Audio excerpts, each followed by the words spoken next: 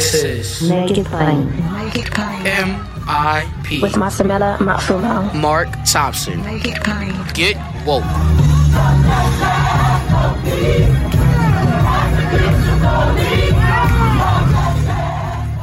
Ladies and gentlemen, our very special guest today is an award-winning historian of the 20th century United States with broad interests and specializations in African American history, the modern African diaspora, and women's and gender studies. She is an associate professor of history at the University of Pittsburgh and the president of the African American Intellectual Historical History Society. She's also a columnist for MSNBC covering race, gender, and politics in historical and contemporary perspectives. She's currently a fellow at the Carr Center for Human Rights Policy at Harvard University and just recently published her book, Until I Am Free, Fannie Lou Hamer's Enduring Message to America. Dr. Keisha N. Blain joins us on Make It Plain. Dr. Blain, how are you? I'm doing well. Thank you so much for having me. It's an honor to have you. And thank you so much for writing about Fannie Lou Hamer. You know, more and more people invoke her name, but it's sometimes does not reflect her whole life. A lot of people don't know her whole history and how she came to be. And so I think it's important that we have someone do that, especially another Black woman. Write about Fannie Lou Hamer, right? It's important. It's important. So what inspired you to focus on Fannie Lou Hamer as your subject for this book? Well, I have really been, I think one might say, transformed by my encounter with Fannie Lou Hamer. You know, as I explained in the introduction of the book, I first encountered Fannie Lou Hamer while taking a class on the Civil Rights Movement as a senior in college. And I think my experience connects to so many others who did not learn about Fannie Lou Hamer until much later. In fact, there are still people who I think have no knowledge of Fannie Lou Hamer. But when I first encountered Fannie Lou Hamer, and this is spring of 2008, I was quite frankly just taken aback by how remarkable this woman was. You know, this fearless Black woman, disabled activist, from the state of Mississippi, who really spoke truth to power, right? I mean, we use that phrase often. We talk about it in the contemporary context. But honestly, there was no one who truly spoke as powerfully as Fannie Lou Hamer spoke. When she spoke from the heart. She did not mince words. And she, quite frankly, told the truth about American hypocrisy. And I was just struck by a couple of things. One, her background, which I'm sure we'll talk about some more, the difficulties of her background, and, the way that she managed to turn so many painful experiences into political action. Not an easy thing to do. I was just impressed with her brilliance and, looking at the limited formal education she received. Quite frankly, no one could compete with Fannie Lou Hamer, right? I mean, even those who had a lot more formal education and people from, higher socioeconomic backgrounds, they were terrified by Hamer because when she spoke, people listened. And she just, I think, was a gifted speaker and an organizer, a passionate activist. So reading about Hamer in that context was empowering for me, as a young Black woman, as someone from, a working class background. I started to see the way that I too could make a difference. And I started to dream back then about one day writing books about Black people, and particularly Black women. And so it's wonderful to be here to have this conversation, given the fact that it's been more than a decade, since I first read about Hamer, but I'm honored to have an opportunity to tell her story. Well, and glad you had that experience, spent the time you spent chronicling her and her life. Let's go over some of that history. What were her experiences that led her to be the activist she was? Did she have her own Keisha Blain moment? Was there someone that she saw who inspired her? Well, I think when we think about Fannie Lou Hamer's activism, I always start with August 1962, which is when she joined the movement. And this is a pivotal moment where Hamer had what we can talk about as two things. One, one might say a spiritual awakening, but also a political awakening. And we understand historically how the two are often fused together. Hamer attends this mass meeting, and this is a meeting that had been organized by activists in the Student Nonviolent Coordinating Committee, also known as SNCC. I think many people know about SNCC because of the work of, someone like Bob Moses, who recently passed away. And Hamer attended this meeting. Really, she was interested in learning more about what they had to say. A friend had encouraged her to attend. And it's at this meeting, she's listening to, she's certainly hearing preachers expound the word of God. So this is happening. And then she's hearing from the activists who are sharing about their stories and, their experiences, but even more so, they are shedding the light on the importance, right, of the vote and letting people know about their constitutional rights as citizens of the United States. And according to Hamer, that's the first time that she learns about her constitutional rights. That's the first time that she comes to an understanding that she can vote. At that time, Hamer is 44 years old. Many of the activists, who she's listening to at that meeting are much younger. Many of them are college-age students, involved in this student-led grassroots organization. But this is a moment that I think really shaped her political activism. It was a moment where she not only understood the power of the vote and set out to become a voting rights activist, specifically in Mississippi, but that was also the moment where she found her calling, her spiritual calling. She saw that it was God's will for her. She firmly believed that God had ordained for her to be part of the movement, and she believed that he would use her as a beacon of light, really to shine into a world of darkness, to really work to eradicate racism and white supremacy. And so I think this is a moment that we have to focus on when we think about Hamer's, development. I would say too that she was always drawing comparisons to Jesus. And this is key because, she would quote from the book of Luke, often referencing, the passage that speaks about, Jesus coming to set the captives free. And Hamer drew a parallel to herself in the sense that she saw her calling as one that was so connected, in a way that it was she too, through her voice, through her political work, would also set the captives free. And so that's why she devoted her life to advancing civil rights and human rights. And really, I think coming up with, she came up with all kinds of strategies to address an array of problems, not only in the Mississippi context, but really on a national level.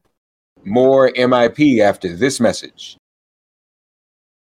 And that's very important, too, in the sense that women, Black women, were not really considered or really even allowed to be leaders of the civil rights movement, were they?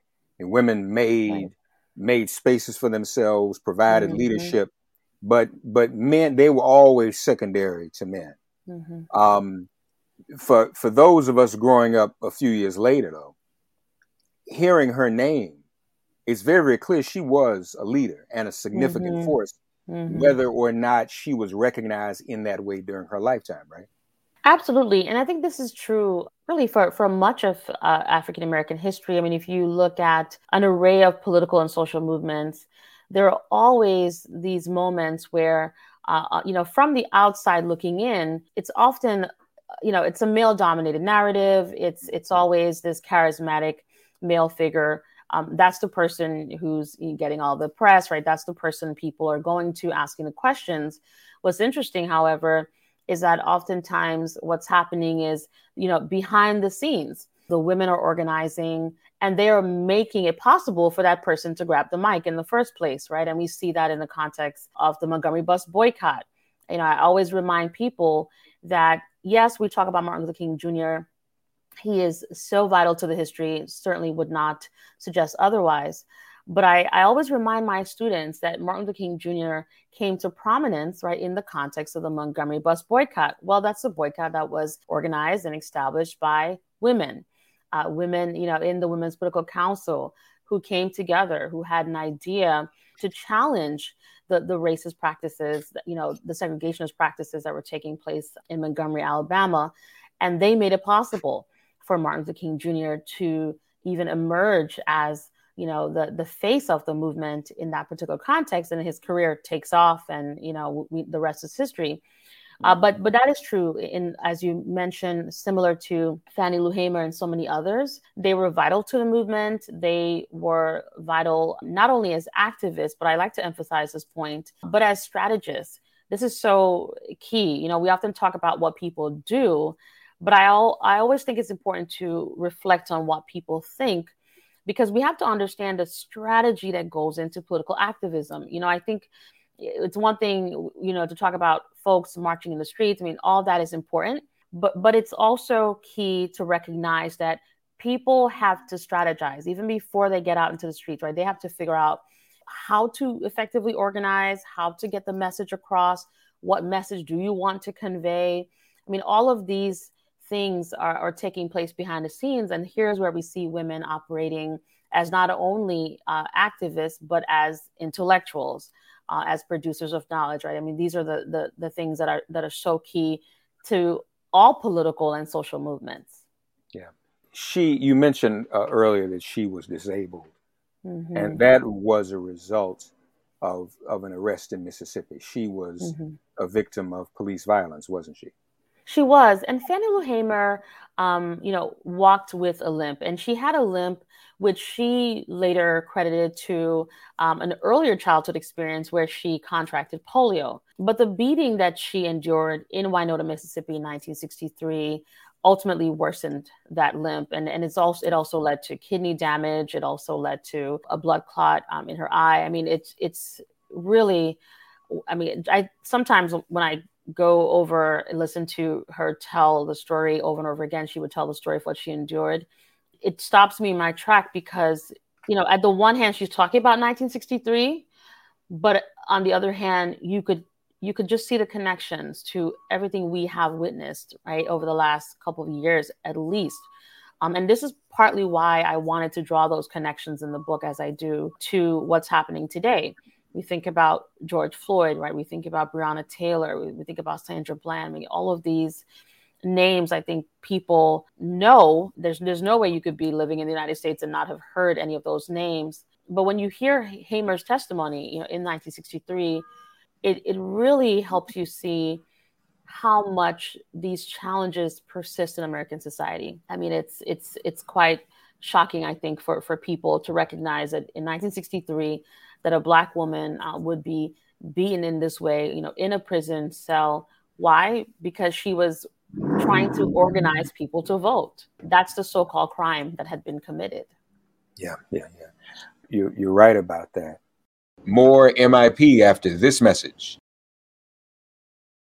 I wonder, well, let me ask this first. Your previous book, folks, Dr. Keisha Blaine with us. Well, currently, there's another book out. Many have been talking about 400 Souls, which she co-authored and edited with Ibrahim X. Kendi. You want to check that out. She's also the author of Set the World on Fire, Black Nationalist Women and the Global Struggle. Would Fannie Lou Hamer somewhat fall into the category of a Black nationalist woman? I don't think so. And I'll tell you why. For the women who I talk about in Set the World on Fire, these are individuals who had core beliefs, that center around certainly economic self-sufficiency. And we can see that thread, to Fannie Lou Hamer. But they were also interested in Black separatism, which is key. Okay. I focus on a group of women who, decades before the Black Power movement, they were talking about actually physically leaving the United States to relocate to West Africa. They were trying to go to Liberia for the most part in the 30s and 40s. And in the 50s, they were thinking about going to other places. And of course, with Ghana following independence in 57. And so what I talk about in this new book on Hamer is that we do see the threads to Black nationalism certainly economic self-sufficiency. Hamer was very clear about this. The emphasis on Black pride, on African heritage, absolutely, we can see those threads to Hamer. But I think that point of Black separatism, Hamer did not embrace. And I think it's, there are various reasons, looking at her life, why she didn't embrace that. Well, first and foremost, she was from Mississippi and she was committed to staying in Mississippi. That's something that I think we have to grapple with. We understand even the context of the Great Migration. We understand how many people left the South to relocate to northern cities, to relocate to the West, to escape, this system of Jim Crow, and also to pursue an array of opportunities. Hamer's family remained in the South. Hamer herself, even after enduring all kinds of, we already talked about the brutal beating in 1963, she could have easily packed up her stuff and say, I'm not staying here any longer. My life is constantly threatened. I have to be worried about myself, my family. I'm a target all the time. I might as well I could just go to Harlem. I could organize in Harlem. I'm not suggesting that there weren't challenges in Harlem too. We certainly know that racism persisted in all areas of the United States. But my point is that she chose to stay with the people who I think nurtured her, and she wanted to fix the problems locally. So she was at one hand focused on the local and the national, and to an extent, as I talk about in the book, the global. So when we think about her, through the discussion of Black nationalism, I think she resisted the notion of packing up and leaving the United States. No, she wanted to stay, and she wanted to make it better and push that narrative. So that's the main reason why I wouldn't classify her as a Black nationalist. But as I point out in the book, we see the threads. We certainly see how Black nationalist thinkers had an influence on her. And what I love about Hamer's story is she never criticized people. She didn't criticize folks like Stokely Carmichael. So even as she would not classify as a Black nationalist, she didn't criticize Black nationalists. She respected their views. And even when others thought, oh, this is a radical approach, as we're talking about in the context of Black power, Hamer refrained from critiquing activists that way. She valued their ideas, even if she didn't always agree with the approaches. Wonder what she would think in this moment if she were with us. Now, finally, in the last few years, there's been a recognition that Black women are the foundation of the Democratic Party. I wonder how she would feel about that. And then, too, tell us what about 1964, because she really was rabble-roused in 1964, even more so than some of the men in power. She was the one that was non-negotiable, right?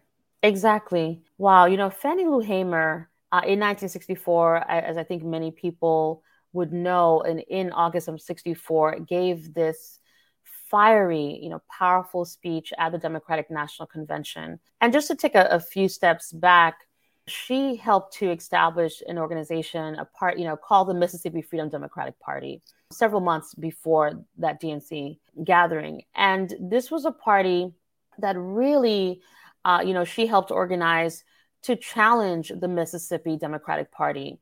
The state party excluded Black political participation. They certainly said they didn't, but it was clear that they did. And I think it's important to remember that, the context. We're talking about 1960s. In the state of Mississippi, only an estimated 5% of Black people in the state were registered to vote. 5%. And this is a time where the population is somewhere around 450,000. So that means that very few people are registered to vote.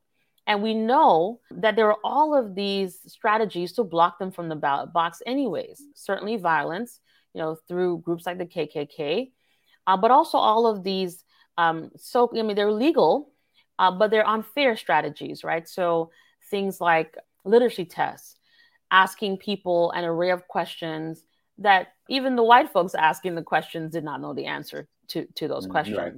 but Right. using it as a way to say, oh, nope, you can't register to vote. You didn't pass that test. And so this was the circumstance, leading up to the 1964 convention. Hamer wanted to shed the light on voter suppression, and she wanted to challenge the state party, and she was demanding that the Mississippi Freedom Democratic Party be seated at this convention. And as one can imagine, not many people appreciated that. What is interesting about that convention, there are several things. One, I'm always struck by the fact that Hamer terrified the president of the United States. Right. Lyndon B. Johnson decides to hold an impromptu press conference in order to steer attention away from this fiery Black woman giving a testimony. It doesn't work because in the end, later when the testimony is aired and people are able to watch it, from the comfort of their homes, they are just captivated by her words and they are moved to action. And it is so important to understand that all this took place right before the passage of the Voting Rights Act of 65. So Hamer's story is fundamental to this. But the other thing that's interesting that I think a lot of people may not know, which they might find interesting and perhaps surprising in the book, is the tensions that Hamer encountered among civil rights activists at that convention. It's one thing for LBJ to be worried about Hamer, or even for white supremacists to be frustrated that this person is coming to shed the light on the challenges taking place in the South, as it pertains to the vote for Black people. But what she was dealing with is something that I think people will find familiar in the sense that there were these establishment folks, right? I mean, individuals like Martin Luther King Jr., like Bayard Rustin, like Roy Wilkins from the NAACP. And these are very important civil rights activists. But the thing about it is they were thinking about what one might describe as the long game. So they didn't want to ruffle too many feathers at that convention. They were thinking about the elections, right? The presidential elections that would take place in November. And they were thinking, listen, let's not do anything to disrupt too much because we want to be able to work with the president, right? We want to be able to work with the National Party. Hamer had no time for that. She's like, I don't have time for politicking. I don't know what this is. I'm here to demand that we are seated. I'm here to call out the racism. I'm here to call out the exclusion. Mm-hmm. And when she was offered 2 symbolic seats, she said no. And all these other civil rights activists said, no, take it. It's a good thing. Yes, we know it's symbolic, but just take it. It'll show a good faith gesture. She says, no, I'm not here for symbolism. Symbolism doesn't save anyone's life, right? Symbolism isn't going to fix the problem in Mississippi. And so all of these tensions, I think, came to the surface in the convention. And it was difficult for Hamer, but she held her own and refused to compromise. Yeah. And thank God she didn't. What would you say to, and you're a teacher, so I mean, I'm asking you a question that you probably address many times. Why is it important that young Black women, for that matter, young Black women and men, read your book and embrace the life of Fannie Lou Hamer? How is it applicable to all of the struggles we are facing today, Dr. Black? Wow, so many reasons. Over the last year, this is true, I think, for many educators across the country. I would have students walk into my classroom, and this was a moment, of the last presidential election, and some of them would be very discouraged, and they would say, "Listen, you keep talking about the importance of the vote, but what's the point? What's the point of voting when it's probably not going to change anything?" And you hear people say that, and I'm not suggesting that electoral politics fix it, that it would fix everything. We know that it takes a range of strategies. I always tell people it never takes one thing. It will always take multiple strategies, multiple approaches to dismantle any system of oppression. History has taught us that. Right. But I say to my students, you have to think about someone like Fannie Lou Hamer, all that she endured, all that the activists in SNCC endured. We're talking about decades of exclusion and discrimination. I also say to them, consider that in the 1960s, right, Fannie Lou Hamer, she is being beaten and attacked for demanding rights that supposedly are already granted in the U.S. Constitution. So we're talking about the 13th Amendment to end, legal slavery in the United States. We're talking about the 14th Amendment, birthright citizenship, and we're talking about the 15th Amendment, which would have granted access to the vote for Black men in particular. All of this takes place in the 19th century. Yet Hamer, in 1962, joins a movement trying to expand Black voting rights, and has to go through all of what she went through in order for us to witness the passage a year later, after the DNC convention, of the Voting Rights Act of 65. And so I say to my students, how do you then, with all of this knowledge, tell me that you're not going to exercise the right to vote when you have the ability to do so? When you and I'm not suggesting that people aren't still facing challenges. We know that they are, because we're dealing with voter suppression. But if you have the means to do so, you have to do so, if for no other reason than to honor the legacy of someone like Fannie Lou Hamer. So I think that's an important part of the story. The other thing, too, is that we live in a society where, there's a general, a blatant disregard for Black people. As a Black woman who spends a lot of time in academic spaces, I can tell you, it doesn't matter how far you go. It doesn't matter what degrees you obtain. It doesn't matter all of the awards and accomplishments. I would walk into a room and people will assume immediately, that I know nothing, because that is the default for how Black people are treated in this country. We know this to be true, right? I mean, our day-to-day experiences remind us, painfully remind us of racism, both individual and institutional. And so when I tell these stories, particularly for my Black students and other marginalized, groups too, I think what it does, it helps them to see the way that they could shape society, right? It helps them to see that, look at what someone who had so many odds against her, right? I mean, someone with a 6th grade education from the state of Mississippi, who had few material resources. If she could use her voice, if she could stand up the way that she did to effect change, right? Imagine the possibilities before us. I think it's an uplifting story, but my hope is that once it uplifts you, then it compels you to figure out how you too can contribute in a positive way. So there's so many reasons why this story is important. Lastly, there has always also been this tension, and it's kind of even more lately after the Women's March and everything, between Black feminists, Black womanists, and white feminists. How did white women react to Fannie Lou Hamer? I can imagine how those in the South reacted to her, but in terms of white liberal women on the come up, how did they deal with Fannie Lou Hamer? Mm-hmm. Well, Fannie Lou Hamer made many of them uncomfortable. Right. And it's not surprising because, I mentioned earlier how she spoke honestly, just honestly, just radical honesty. I mean, that's what Hamer did. She didn't mince words. A lot of people try to express themselves, in a way that doesn't hurt the other person's feeling or perhaps doesn't, impact their comfort level. Hamer didn't worry about that. She told you the truth. That's what we call today respectability politics, right? Yes, absolutely. Fannie Lou Hamer went bad on it. She didn't have time for it. Okay, go ahead. No time for it. She rejected it completely, and people hated that, right? And we see that to this very day. This notion that, well, if you're going to call out a problem, lower your voice, or say it a certain way. I mean, we still have these sort of influences, I think, in the way that we talk about politics and how to approach problems. And Hamer, I mean, I as you were asking me the question, I thought about Hamer standing in front of members of the National Women's Political Caucus. This is 1971.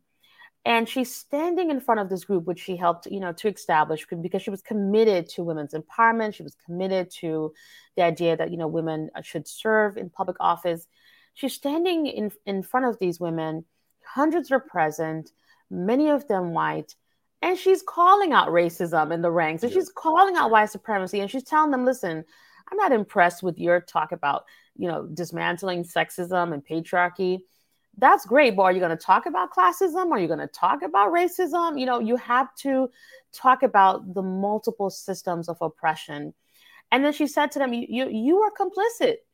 You are beneficiaries of white supremacy. I mean, these are the things that she would say without any regard for how others would take it. What I will say is, to the credit, of many of these white women, many of them allowed themselves to be transformed by the encounter with Hamer. And in fact, the National Women's Political Caucus that I mentioned, what is so great about it is because of Hamer's prodding, and also along, an array of other Black women in the group, including Congresswoman Shirley Chisholm, from New York, they, as a group, decided to adopt an anti-racist policy. It's sort of part of their practice, where they would acknowledge in writing that they would not support political candidates who in any way endorse racism and white supremacy. So that was, I think, a concrete evidence of how Hamer changed those around her for the better. Yeah. Thank God for her. Folks, we invite you to check out Until I Am Free by Dr. Keisha Blain, our very special guest. The book just out this month. Fannie Lou Hamer's enduring message to America, Until I Am Free. Dr. Blain, we thank you. What's your next book? I noticed in your last one. What's your next book going to be? I'm writing a book on human rights told through the ideas and experiences of Black women from 1865 to the present. So I'm doing this sweeping history to show how vital Black women have been to the struggle for human rights, all the way to Black Power. I'm very excited about it. Okay, you got Queen Mother Moore in there? I do. I absolutely do. I was blessed to have met her and spend time with her. And she continues to inspire us today in the ongoing reparations movement as we try to get HR 40 passed. So that's wonderful. That's wonderful. Dr. Keisha Blain, she's also on Twitter. She's a thought leader as well. She publishes at msnbc.com. You may follow her on Twitter as well, at Keisha Blain. Check her out there as well. Congratulations on the book. Thank you for keeping our ancestor spirit alive, okay? Thank you so much. Thanks for getting woke and listening to Make It Plain. Please remember to listen, like, and wherever you get your podcasts, please give the show a 5-star rating. And please do spread the word. Let's all continue to pray for each other during this pandemic and this police-demic. If all hearts and minds are clear, it has been made plain.